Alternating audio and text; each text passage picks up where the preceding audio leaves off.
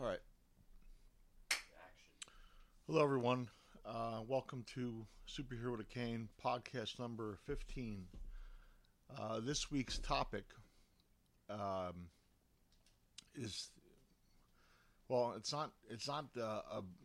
I don't know what it is. It's not. I was going to say it's not a positive topic, but it is what it is. So, and I want to talk about multiple sclerosis and depression. And the reason this even came up is because last week. Oh, before I get started, this podcast is not is brought to you by MS for MS, by the way, or is would not be possible if it wasn't for MS for MS. So anyway, last week's support group meeting, Middletown support group, our the woman running the support group asked me a question, and I used to run a group in Shrewsbury. And she said, "Did you ever go through the suicide training?" I'm like, "Suicide training? It's the first time I'm ever hearing of it." And I asked, why? Like, why would you even talk about that? And she said that since she's been a support group leader, which I believe is in excess of 10 years, she's had 4 different people with multiple sclerosis that have committed suicide. And that number just shocked me. I was like blown away that was even possible. And it goes back to one of the symptoms of multiple sclerosis is depression. And not the thing that always confused me was there's depression because of your I'm living with primary progressive MS. MS has affected my life in a way where I'm unable to work anymore. I'm unable to perform tasks and go about my day in a way like I used to. It has drastically impacted my ability to cognitively understand, physically do stuff, and so there's that part of it. Which, if you look at what's the basic definition of depression, is a constant feeling of sadness and loss of interest, which stops you from your normal activities. Low self-esteem. Well, if you're not able to be yourself, and you're not able to carry out your normal activities because this disease has impacted you, then sure, you're going to have low self-esteem, and there's going to be a feeling of loss. But the other part of this that goes with multiple sclerosis is it's a neurological disease. So how much of depression is from not being able to do things, and how much of depression is from it neurologically impacting us? MS is a very different disease for everyone. Symptoms, they call it the snowflake disease because everyone's MS is different. I was so concerned about this, or so confused. I talked to my brother-in-law, who's a to get this right, licensed clinical social worker. Basically, he's a therapist, and he talked to me about there's a chemical imbalance with many people, and I know he works with people that are addicts that are recovering and are affected by depression because of that. That's one part of his business. I know or part of what he does, profession rather. But I'm talking about multiple sclerosis and the seriousness of depression. And one of the things that drives me nuts is I'm in a clinical trial right now for a new drug. And there's many tests, many MRIs, pills have to be taken, infusions have to be got. But one of the things, there's she's a person that I'm not sure if she's a social worker, but she's in charge of the study. And part of what she does is there's a questionnaire, which I call it the suicide questionnaire. And it's asking you about, do you feel depressed? Do you feel like taking your life? Have you planned out taking your life? Have you ever been stopped? Questions along this category.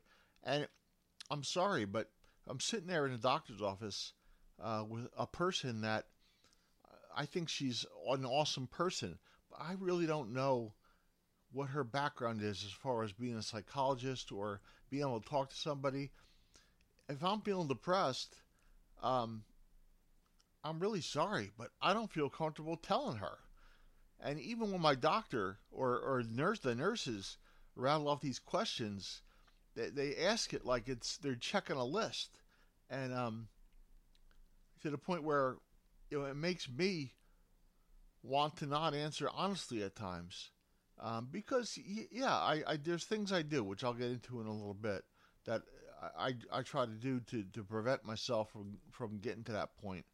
Um, I mean, years ago, I went to cognitive therapy, which was more about I learned for 2 years when I first was, stopped working after I'd been diagnosed for a couple years.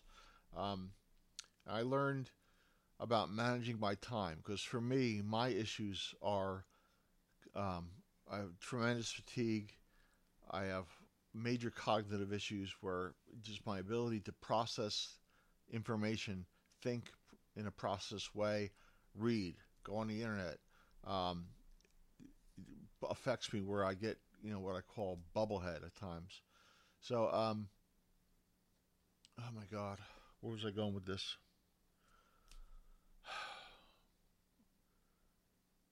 So anyway, I there's what did I say? I'm talking to Sean because Sean is my assistant. Um, did I say that there's things I do? There's things I do to try to overcome this crap. All right, um, so anyway, I do talk to a psychologist every several weeks for an hour. There are things I do um, to meditate, and I'll get into it in a little bit, but things I do to try to make myself feel better. And I feel comfortable in the people and the processes that I'm doing this. And one of the things that I used to do was go to cognitive therapy.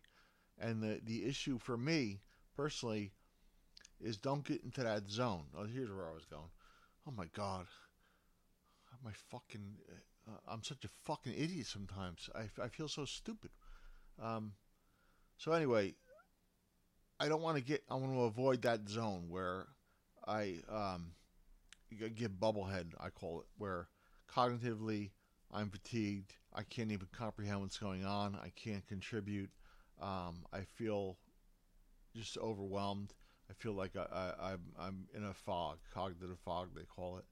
So for me, the things that trigger that are if I use up all my energy, if I try to combine physical and mental. Um, so yeah, I have to be very careful about either not getting into conversations too long, or how much I contribute, or not. I can't go on the internet on a computer. It's weird. On the phone, I'm okay for a little while, but on the computer, it just like somebody unplugs me. Um, so it's I mean I have lesions on my brain, lesions in my spine. So the cognitive affects me where I almost want to fall asleep and I can't function, and also affects me physically. If physically I push myself too far, it affects me cognitively. So yeah, I'm in a great situation here. So going back about depression. Yeah, I'm depressed. I mean, at the meeting, the freaking guy, one of the people that I that was there, mentioned how they're not depressed, and I'm like, well, I don't get it. Like, how are you not depressed? Like, I'm depressed. Like, I get depressed, and I do things to overcome it. Like, it's a matter of acknowledging the truth and working through the situation and trying to help. Like there's got to be a bigger purpose that you do stuff. So one of the things that my brother-in-law, Richard Jaffe, the licensed clinical social worker slash therapist, talked to me about was he sent me a link. He said that there are what they call happy hormones. Okay, so one of them is dopamine, the reward chemical. The way that your body naturally gives you this happy hormone of dopamine is some examples are listening to music, trying something new, do something creative, check something off your list. In that list, listening to music is always very good for me. You don't have to do anything, and it brings me back to a time where this music is great. Anyway, trying something new is kind of hairy for me. I don't try new stuff. It just if I have to think, I'm screwed. Do something creative for me. This podcast, the posts that I do. Sometimes I draw. I draw cartoons along with the posts, which I found that I can do. I really didn't know I had this ability. Checking something off your list. When I feel like I've accomplished things, for me, there's no greater satisfaction. That is a big one for me. So, happy hormone dopamine, that's how I get it.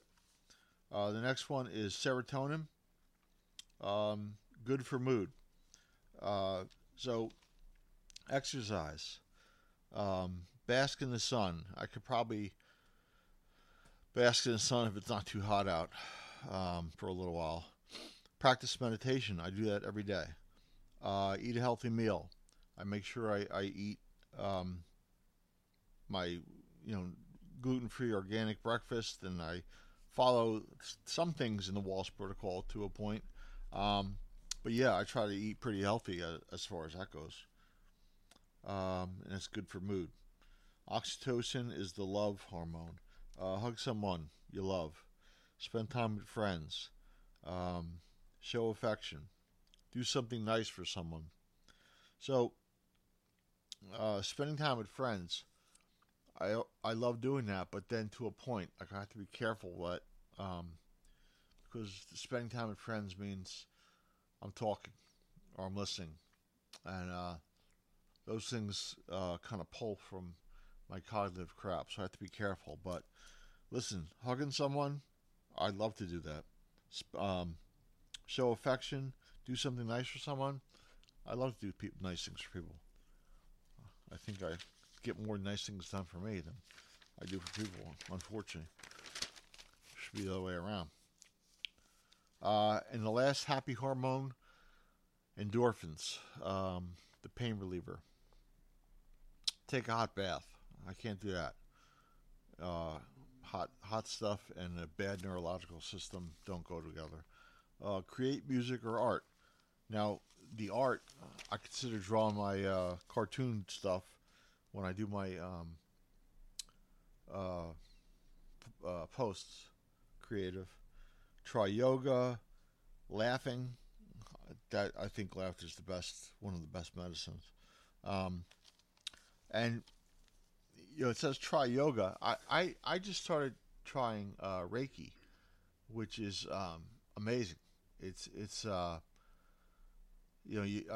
Kelly Bogda, my good friend, is helping me, and she is a Reiki expert, and she is helped me see if there's other things pulling at me.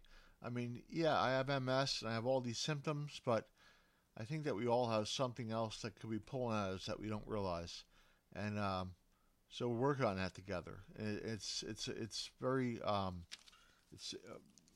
for me. It's kind of like meditating, but it's relaxing and trying and understanding. I love trying to understand shit.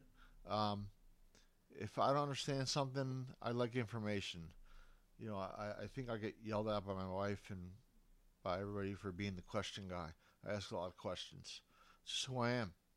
I ask questions and I listen because I want to understand. So, anyway, the whole point of this is like whether we're affected by depression because of our lack of being able to do stuff because of the disease, or were affected by depression because of the neurological part of the disease, it's up to us to do stuff to combat that. And I say combat that, I mean, live with it. Um, make sure that you're going to get through. You can't sit there and do nothing. Um, and unfortunately, I've seen some people that um, have gotten diagnosed with this disease. They went into a wheelchair or a scooter, and they've done nothing. Um, that's not the answer. I believe, I personally, I exercise, I stretch every day, I go to physical therapy, I go to occupational therapy, I meditate every day, I speak to a therapist every 3 weeks or so. I just mentioned I just started Reiki. I try to understand about this disease as much as I can. Um, so, unfortunately, you have to accept, that you have this disease, and you have to learn to live with it. But you have to do things to help you live with it, or it can be overwhelming. And I guess that's where the people with severe depression and end up, ending their life have gone. And yeah, it's not a great topic, but like I said, it is what it is, and I think it's up to us to do something about it. So yeah, I think I'm good. I think that's where I'm going to end it. What do you think? I agree. All right, goodbye. Oh, fuck.